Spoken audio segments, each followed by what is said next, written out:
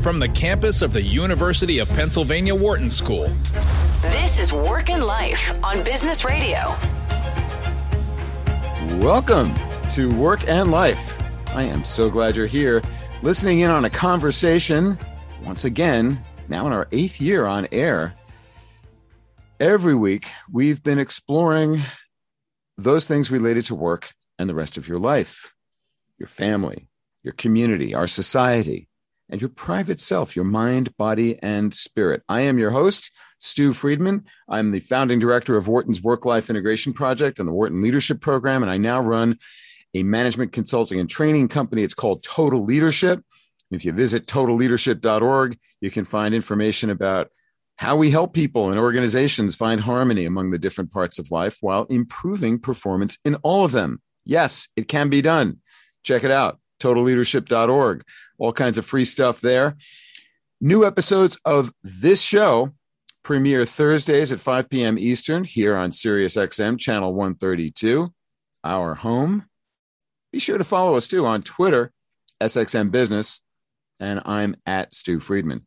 Well, President Biden has signed a $1.9 trillion COVID-19 aid package that'll bring much needed financial help to families still struggling to make ends meet and care for their children during this pandemic. It also includes $50 billion for childcare providers. My guest today calls that the most significant boost for childcare in decades, but adding that it is far from enough, and I share that view. Julie Kashian is the director for Women's Economic Justice and a senior fellow at the Century Foundation, which is a progressive independent think tank that fights for economic, racial, and gender equity in education, healthcare, and work. Julie, welcome to Work and Life. Thanks. It's great to be with you. Let me just say a little bit more about you before we begin our conversation. Julie has spent her career working for more just and equitable public policies and has more than 2 decades of experience forwarding women's economic justice issues in federal and state government, including as labor policy advisor to the late Massachusetts Senator Ted Kennedy, and as deputy policy director for former New Jersey Governor Jon Corzine. She's helped to draft and build momentum for 3 major pieces of national legislation: the first national paid sick days bill, called the Healthy Families Act, major child care legislation, and the National Domestic Workers Bill of Rights. Her writing has appeared in Ms. Magazine, Politico, Medium, CNBC, and The Hill. Julie holds a master's in public policy from Harvard University's Kennedy School and a bachelor's with highest honors in political science. Get ready, folks. It's from, the University of Michigan. Go Blue, which is where, of course, I have my PhD. So we're going to be talking a lot about Michigan here, or maybe not. Julie also serves as a senior policy advisor to the National Domestic Workers Alliance. Julie, it's really a pleasure to have you here. Thanks so much for joining me. Thank you. So let's first talk about the Century Foundation. What is the Century Foundation? What does it do, especially as it relates to helping people and organizations create harmony between work and the rest of life? Well, the Century Foundation is a think tank that works to make sure that our public policies are equitable and fair and support the work of Congress to do that and get information out into the public about it. My work there focuses in particular on women's economic justice and work and family and life. And that's the work that I've done throughout my entire career, really trying to make it possible for everyone, and especially women, to work and have the life they want, to work and support their families in the way that they want. And that's where my passion lies. And you discovered this passion, if I have it right, as a student in Ann Arbor, these many years ago. Actually, not that long ago, but from my vantage point, but 20 years ago, you were a college senior and you decided that you wanted to pursue this as your life's work. Do I have that right? That's exactly right. I was a senior at the University of Michigan, and I was a political science major, learning about public policy and all the ways that it could make a difference in the world. And had this aha moment where I thought, my mom was a stay-at-home mom, and I sort of thought that that's what I would do. But here I was, really focusing on achievements and preparing myself for this big career and trying to have an impact on the world in some big way. And thought, wait, how am I going to do both of those things? So in that moment, I said, you know what? I am going to fix this through public policy so no one has to struggle with these questions. I did my undergraduate senior thesis on which states had maternity leave policies and what enabled them to do that, and kind of dug right in.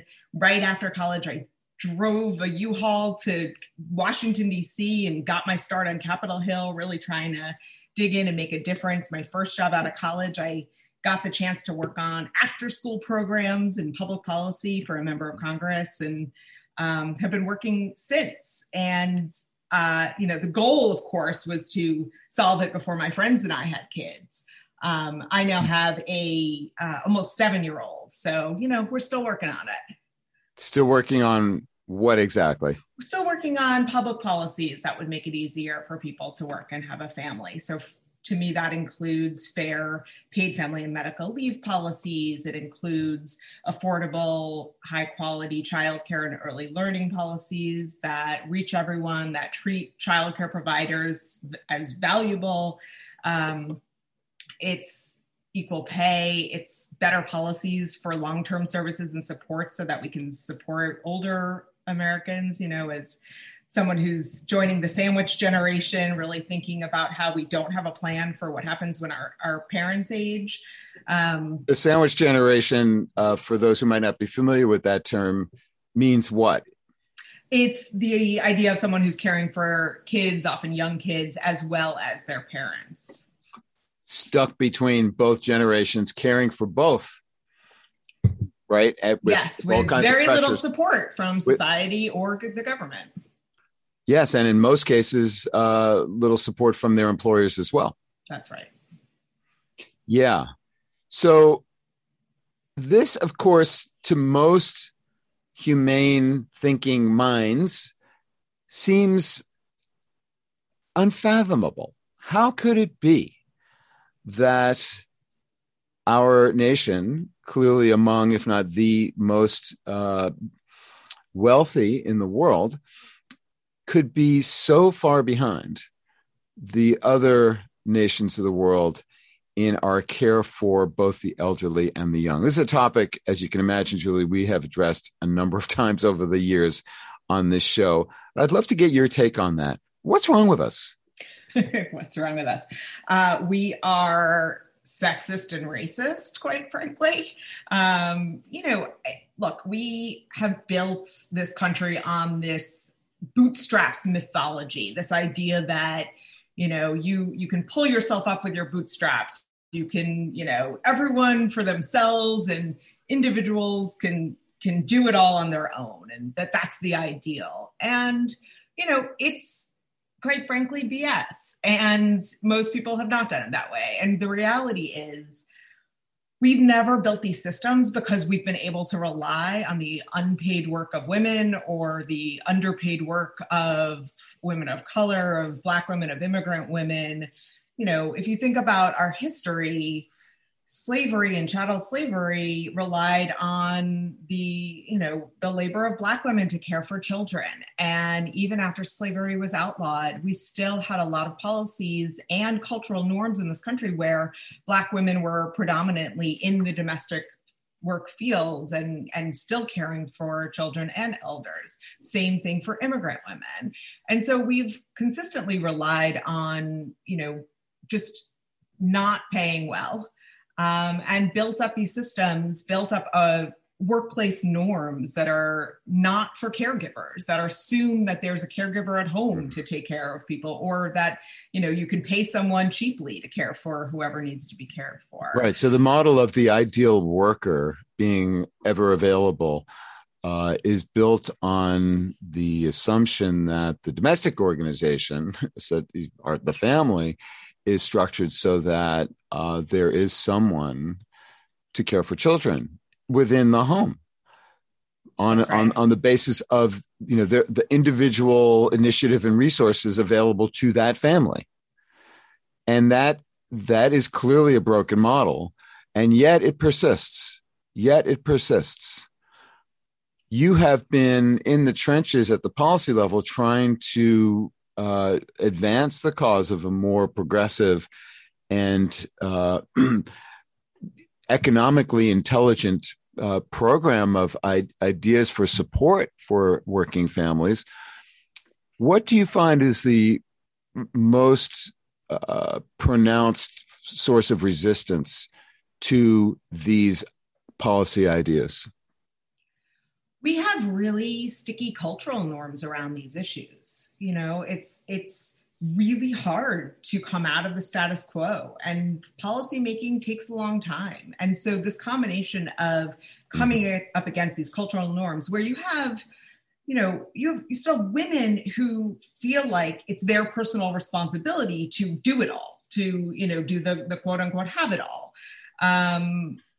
You know, be the people who are working hard, be the people who are caring for their children, be the people who are caring for their parents, right? You know, if you think about even this moment, you had, you know, all of these moms telling their stories of getting vaccine appointments for their parents, right? They're kind of in charge of all of it, and they feel like that's their responsibility. And our cultural norms, our societal messages, our entertainment, our media all say, yep, it's on you. And we've never done the work. It's on you. It's on you, mom. It's on you, mom. It's on you, mom, to take care of it. Mm-hmm. And indeed, one of our guests last year, the great sociologist, Katie Collins, I'm sure you're familiar with her work. She's done a cross-national study to show how a number of nations in Europe and the United States compare with respect to how mothers feel about their childcare responsibilities. And it's only in the United States that working mothers take as their own responsibility this set of challenges. Whereas in Europe, working mothers assume, well, no, I'm supposed to get help on this. And of course they should. Families, mothers and fathers, need help. Nobody gets there on their own. And yet these cultural norms and values persist. So what have you found to be most effective in trying to create change in the way that people think? That's a question I want you to address in 12 seconds after I just remind listeners, this is Work and Life on Business Radio at Sirius XM Channel 132. I'm so glad you're here. Today I'm speaking with Julie Cashin, the director for Women's Economic Justice and a senior fellow at the Century Foundation, which is a progressive think tank with offices in New York City and Washington, D.C., which is, I believe, where Julie is right now. Yes? I'm in Brooklyn, New York. Brooklyn, my hometown. What part of Brooklyn? Windsor Terrace. Windsor Terrace. Right near Prospect Park. Yeah, of course. I used to play tennis in Prospect Park. I grew up around Ocean Avenue. Yeah, we're Ocean Parkway. Well, let's stop with the Brooklyn geography and get back to the question at hand. How do you make progress in changing, such slow-moving, monstrously, entrenched ideologies about gender roles and the importance of individual initiative and responsibility in taking care of one's family? How do you get past that? Yeah, there are a lot of pieces to that puzzle. So one thing is that we need to elect more mothers. We need to elect more women to Congress. We know, right now we have Representative Katie Porter, who's a single mom in Congress. And it's one of the first times, I believe, that we've had a single mom in Congress. That makes a difference. She looks at the policy ideas and says, wait a second, why is there a single mother penalty here in this policy solution? Mm-hmm. And can really, have her lived experience be a part of this. Mm-hmm. And of course, there are barriers to that, right? It's hard to run for office because women make less money, right? Because of unequal pay and discrimination there. It's hard to run for office because you have these childcare responsibilities. And so it's almost like a catch-22 or a vicious cycle where we need more women to have power, both in, these formal positions of influence and informal positions of influence as organizers throughout the country. But until we have a system that supports care and that helps people to take on those responsibilities, it's hard to have the time to do those things, let alone the financial resources to do those things. All of that said, we've made progress. We have, I think it's 10 states that have passed paid family and medical leave policies. We recently, once the pandemic happened and kind of took off the sheet and revealed just how challenging all of this has been for so long, you know, Congress said, okay, we're going to do something. Well, they didn't just say it on their own. Moms and dads and activists, you know, called, tweeted, texted, told their stories and made it really clear that this was unacceptable and something had to change. So it takes all of those things. It takes kind of shining the light on it. It takes the activism, the rising up, the grassroots momentum. It takes having the right people in office and in power. And it takes continued work on our cultural norms and questioning those assumptions. Yes. I should note that Vicky Szabo and I just last week worked together to gather up the signatures of 298 of my business school faculty colleagues from 41 states around the country to write to the Biden-Harris administration and all members of Congress advocating for a national paid family and medical leave program now. So I have been trying to do my part. Vicky and I did a similar letter about 5 years ago, and it is a slog. It is so slow moving, but you know, if we don't raise our voices and speak to the people who are influential in making policy, then of course change is not going to happen. What do you make of the rescue package in terms of its impact on working families? Honestly, especially after the last 4 years, I'm still celebrating. This is a package that says we need to lean into our humanity, lean into our community, lean into our values of lifting up the most vulnerable and making sure that, you know, we're looking after each other. And so just to see that, especially after these last 4 years, it warms my heart and it excites me to be a part of policy work and the future. This is a package that got us up to the $50 billion that we've been calling for childcare. It was $39 billion that was in this plan on top of the $10 billion that was in the December plan. And that means that families across the country are going to be able to rely on childcare. It means that the childcare providers who have been using their own credit cards to pay for things so that they can keep their doors open are going to be able to rely on help. Help is on the way. And that's incredibly significant. And that was not all, right? There were so many other pieces to it. There was, support for hunger relief efforts and eviction prevention and the child tax credit and an effort to cut child poverty.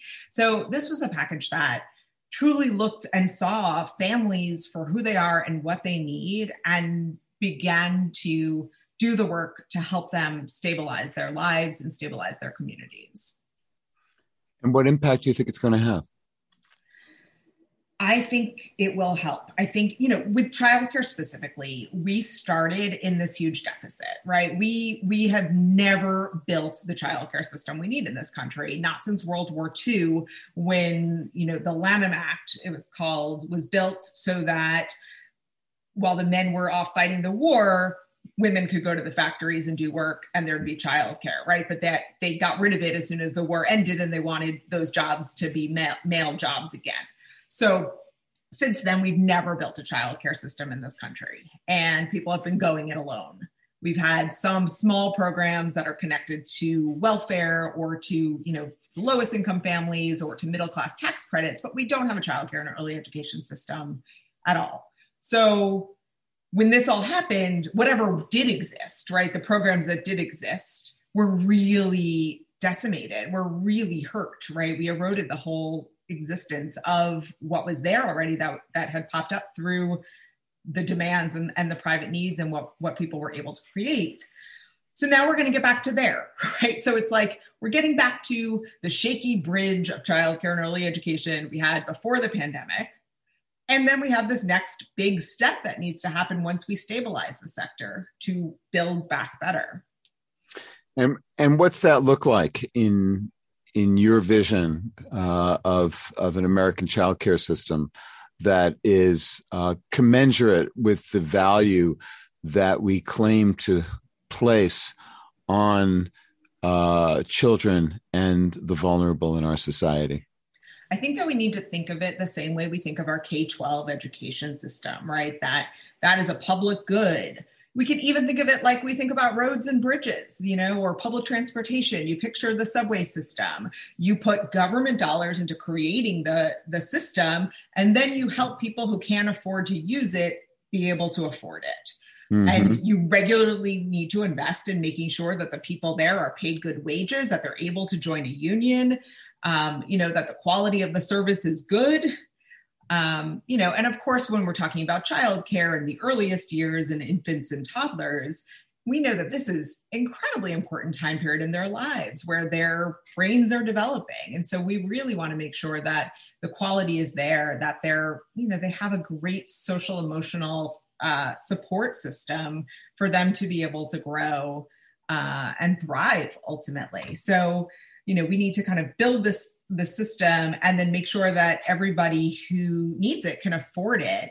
Mm-hmm. And we need to make sure that the childcare workers, the early educators, are paid so much better than they are. Right now, they've got poverty level wages we're talking about. We're talking about people who are needing to rely on public benefits. So we want people who work in this sector to be excited to work in the sector because not only they love children, but they're going to be economically stable when they work with children. Here's a proposal, Julie. Okay. I've long held the theory that the closer you are to serving people in diapers, the worse you are treated from every aspect of employment. And that includes people who are babies and people who are, nearing death. And I think that's a good parsimonious theory to explain one huge chunk of our labor market. I would suggest that if we're serious about investing in the needs of those people who are most vulnerable and most in need in our society, that we invert the pay scales of investment bankers and childcare workers. What do you think? I like it. What do you think Corzine would say about that? I think he might be on board. He always called himself a bleeding heart. Yeah, even as someone who used to run a big chunk of Goldman Sachs, you think he'd go for that? I think he gets it. All right, so do you want to? Can you get him on the show here so I can talk to him about that? I will see if he's available. I'll take that as a definite yes. I used to, people. I used to say something like, I would like to see childcare workers make what basketball players make. That was sort of my take. Same concept. It. Yeah, same idea. And people laughed at me. Stu, I don't think people should laugh at this. I think this is a serious idea, and it makes so much sense. Yeah, I mean, it's an exaggerated claim, yes. but it brings to mind, like, okay, well, what value does a banker provide for our society? What value does a basketball player bring, and what value does a childcare worker bring? Let's now get a little closer to some sense of equity in terms of the compensation and career progression available to people in those respective fields. I mean, it's crazy, really, when you think about it. It is crazy. And look, I'm even open to like a win-win scenario, right? Like investment bankers can keep their money and we can pay childcare workers better, but it's going to take government investment. That's part of the problem, right? Yes, it is. Parents can't afford to pay investment banker salaries to childcare workers. I know. And so public investment is indeed required. And yet there is this deep cultural resistance. And so we've started to talk here about the things that we can try to do in influencing policy. And I want to make sure we get into what citizens, including the people listening to our conversation right now, if they agree with what we are saying, what they can do to add their voice and to help to create a better tomorrow for the next generation.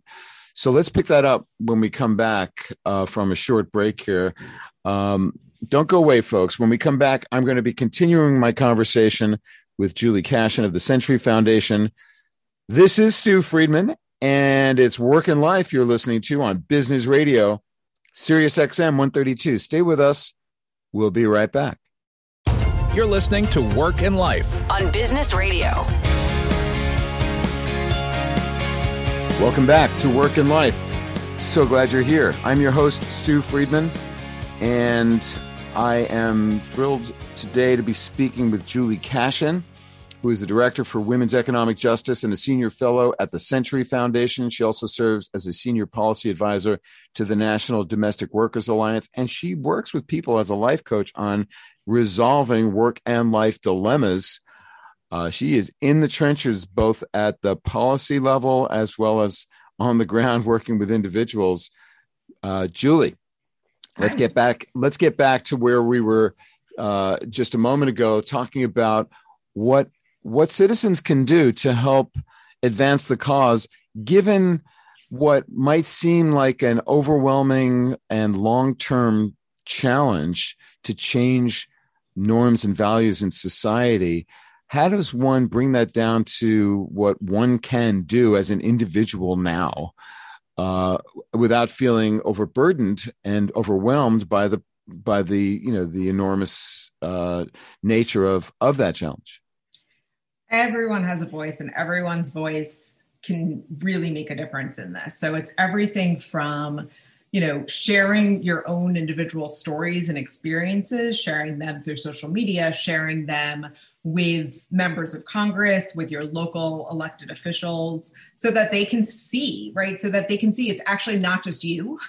The more of us tell our stories, the more we see each other in each other's stories, the more we see we are not alone. We are actually all in this and struggling with the same types of problems and the same challenges. Mm-hmm. So I think starting to talk and tell stories, I think joining the movement, right? There's a lot of different parts of this movement. So, get onto the Moms Rising list and become part of that, get to the Parents Together list and join in with other parents who are both kind of trying to make it work every day and also trying to make a difference about our public policies and influence politics.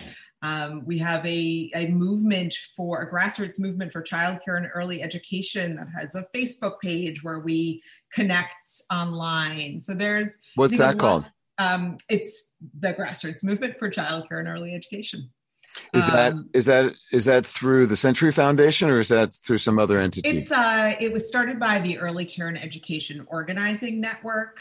And that's something that I've been engaged with for the last 6 years or so, which is an effort to bring together groups that have a membership base fighting for gender, economic, and racial solutions with a racial lens, solutions to the childcare challenges. Mm-hmm. All right. And we'll give more information about where to find out more about what you're doing at the end of the show. But for now, let's turn to what the pandemic has wrought. Childcare, we have established, is a common good, benefits everyone. I was on a task force with 5 or 6 other people, and Vice President Al Gore in 1996. We met with him in his office in the old executive building 3 or 4 times throughout the year, and then organized a day-long conference in June of that year to look at work and family issues. And in those conversations, I talked about the need for an infrastructure of support, of care.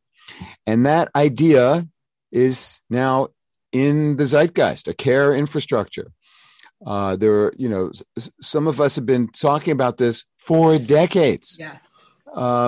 And of course, it's been around as an issue for centuries.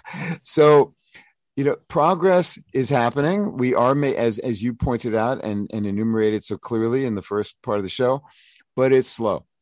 And it requires that everyone sees it as their responsibility. But it's hard. It's hard to spend time. But there are ways to get involved, as you have just described. But the pandemic has created all kinds of new problems and at the same time, new opportunities, because it's really smashed open, as you said, lifted the veil that has opened up to so many of us, our eyes to, the inequities. And while the data on the labor market participation of men and women is evolving in terms of what we know about the impact on the pandemic, one thing we know for sure is that childcare and homeschooling burdens have fallen predominantly to mothers, to women, whether or not they were primary breadwinner, in relation to their husbands. So this is a huge deal for working women. What have you seen in terms of the impact of the pandemic on working women's lives? It's been incredibly challenging, for everyone, but for working women, and especially Black women, Latino women, Indigenous women, Native women, right? There has been the biggest challenges, which have been the combination of either job loss because they were in the service sector or in a public sector job, the loss of caregiving, whether it was relying on a grandparent where that was no longer safe, or relying on a public or a private program that had closed down because of the pandemic, or because, they were essential workers who had to show up at work at risk to their own health, at risk to their family's health, and at risk to their care needs, right? Not necessarily having a solution. So I think women have really borne a lot of responsibility and a lot of the challenge of this. I did a study with Sarah Jane Glynn from the Center for American Progress and Amanda Novello from the Century Foundation. We found that we were at risk for losing more than $64 billion a year in women's aggregate wages if there was nothing else done about the child care challenges. And that's the combination of women leaving the labor market altogether or reducing their hours. So this is significant for women, of course, and their families, but also for the entire economic stability of the country. Mm-hmm.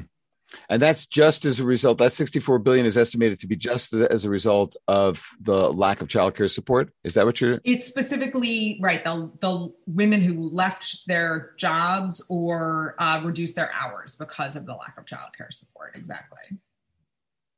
So what does it take to get both sides of the aisle to agree that we should be caring for our children? One thing that is promising is that childcare has often been a bipartisan issue. Right. 50 years ago, right, in 1971, a bipartisan bill, the Comprehensive Child Development Act, passed Congress on a bipartisan basis. Mm-hmm. President Nixon vetoed it, which is why it doesn't exist today. But it did have bipartisan support. Similarly, in 2014, the Child Care Development Block Grant was reauthorized on a completely bipartisan vote. The biggest increase in funding before the American Rescue Plan was also a bipartisan vote. So, we know that Republican voters support child care, right? But when we're talking about the politicians, we have seen the people in office, go there.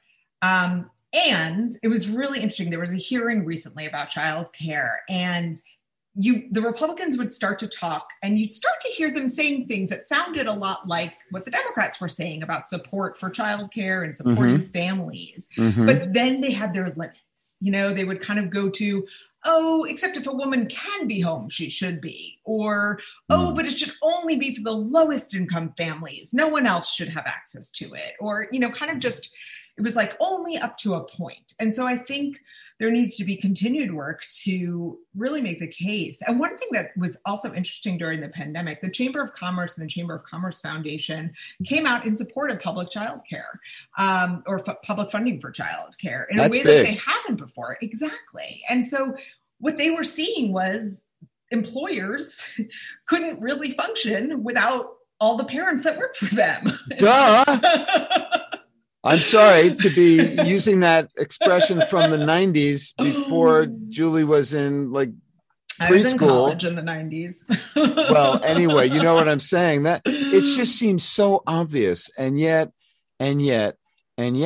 So, all the rhetoric is in support of, caring for families and children.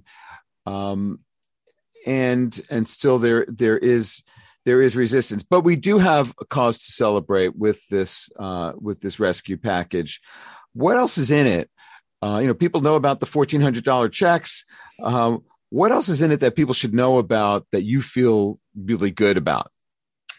Yeah, I mean, I'm going to continue to focus on this childcare piece, right? Which is that because there's still steps that need to be taken, right? States need to get this money out, and childcare providers need to apply to get that money. Uh-huh. So, I want to make sure that, if you are listening and you are a parent and you have a childcare provider, make sure they know about this money. Make sure they're applying. If it's a small provider, a home-based provider, we want to make sure this gets everywhere. So I think that's really, really important.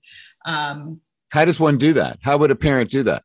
Well, right now, the states are coming up with their policies for it. The money's not even quite out the door yet. Right. So we have to wait and see, but pay attention because this information will be coming out, and we will try to make sure that everyone knows exactly what it takes to get to this money once that's known.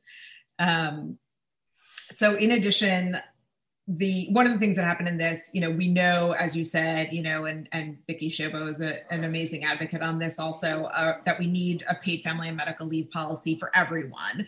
This bill did not include that. It did include tax credits for employers who provide paid family leave. It also has those tax credits for self-employed people. So I think that's really important for people to know about, that if they are a freelancer, if they're, misclassified as an independent contractor, that if they needed paid leave, they can take it and get money back through these tax credits. And that employers should go ahead and feel even more confident than before for providing paid leave for their employees, knowing that they will be able to get some resources in return for that. Can you elaborate on what you mean by that? The tax credit basically says that if you are an employer and you provide paid leave to your employee, that a portion of that, and I don't have the details off the top of my head, but we'll send you something for the website, can be returned to the employer through taxes. Okay, so there is some incentive there.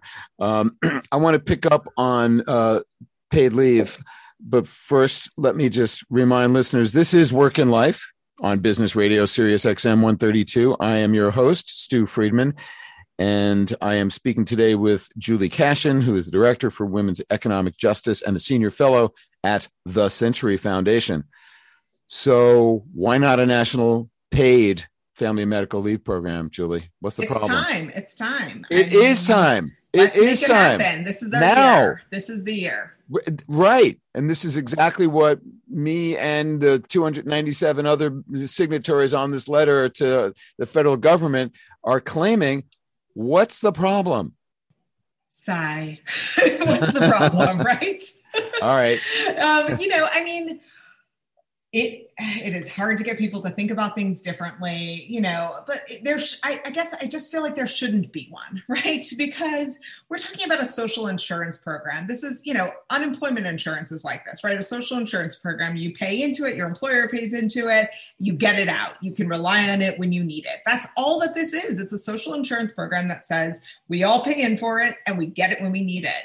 It's not just for new babies, right? Just like Social Security. Exactly. Just like Social Security, right? It's for new babies. It's for newly adopted children. It's for foster children. It's for military families, right? It's for caring for your other loved ones when they're seriously ill. And if you're seriously ill, it allows you to take the time off you need and pay. And let's be clear, we're talking about a 12-week policy, and that's the part we can't get past. I mean, we should be talking about something much more than that. If you ask me. A year, more right? Like Europe. When I had my son, I took 4 months of unpaid leave. I was very privileged to be able to do that. Yes, you were. Do that. And he wasn't sleeping through the night until 4 months. I don't know how moms do it. So many go back after 2 weeks. You are not sleeping. You are not yourself. It is just, it is not good for children. It's not good for families, and it's not good for employers. Right. Of course. And, throughout most of Europe for as the primary, point of comparison, our programs are downright Neanderthal, if I can use that phrase, in a way that our president has been using it with respect to other really short-sighted thinking. So a care revolution is indeed needed. And it seems like the energy for that is rising. Do you see it the same way? I do. And there's an amazing leader, Ai Jinpoo, who leads the National Domestic Workers Alliance and Caring Across Generations, who's been talking about these issues for years. She's convening a number of amazing leaders in the women's movement and the care movement and the disability rights movement across, seniors and older Americans.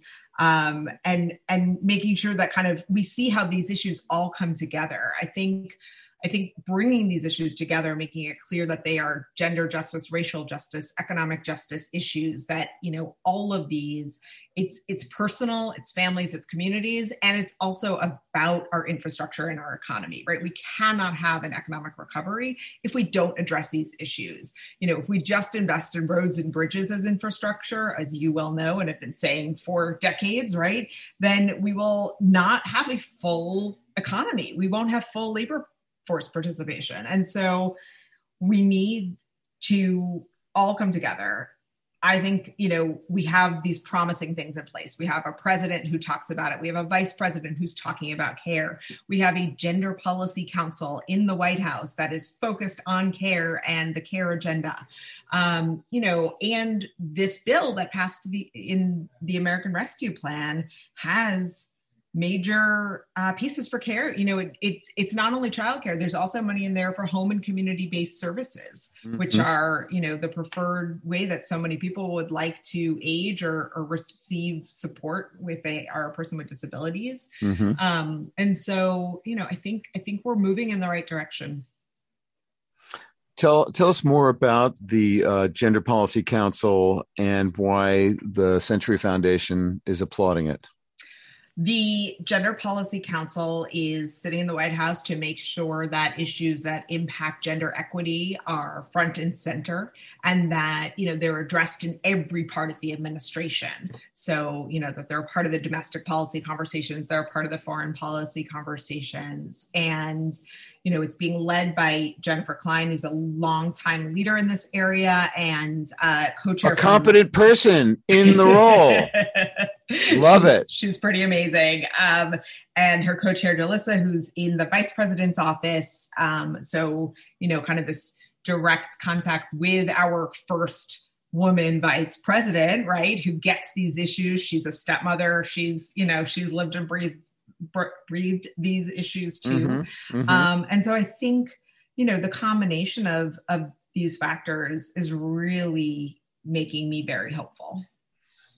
Me too, Julie. You're bringing some light into the world in your work. And in the few minutes that we have remaining here, tell us about what other issues are at the forefront of what the Century Foundation is doing, and what you personally are working on in the months and years to come. I think right now, my big focus in my work at the Century Foundation is twofold. It's number one, as we've discussed, childcare just got the largest increase in, decades. And we need to make sure that money's used well, right? That money needs to go to the families who need it, to the providers who need it. We need to make sure that, it is a meaningful investment and that states do the right thing with that money. So one part of my work is really focused on making sure that that's a reality. Well, how do you do that? How do you make sure that the evildoers are not skimming off, huge chunks of that cream and using it instead for, their own selfish purposes and not those for which it is dedicated? One of the greatest privileges of working on childcare is that it is a very kind of deep and broad movement, right? That we have people who are part of this who represent the, childcare resource and referral agencies across the country, who represent the childcare and early education professionals around the country, who represents, the family home childcare provider. So there is this really broad table of folks who are together, working together, who care about all aspects of it, who care about child development, who care about mom's employment, who care about caregiving writ large, who, want workers to make more money or have a voice, to have a union. So working across in coalition with all of those different folks and make sure that the folks on the ground are resourced, make sure that the parents who are the most vulnerable are at the table, have a voice in the conversations about what they need. So it's kind of all of those different pieces. How do you do that from a think tank? I work in coalition. I work really closely with a lot of different partners who have who represent, all of these different aspects of it.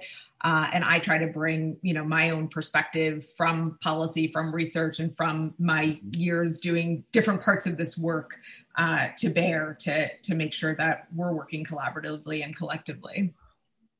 That is so important. And I'm really glad to know that you are in the role that you are in, doing the work that you're doing.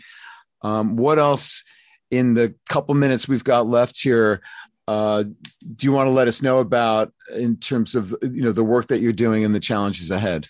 Well, part two is exactly what you said before about infrastructure. So once we've stabilized the system, we need to build the new care system. Mm-hmm. And so that's another big part of work. We need to make sure we don't end up with a bill that just has roads and bridges with no care scaffolding, with no care infrastructure in it. So Pete Buttigieg is going to be part of the solution here? Absolutely. Does he see infrastructure as including care?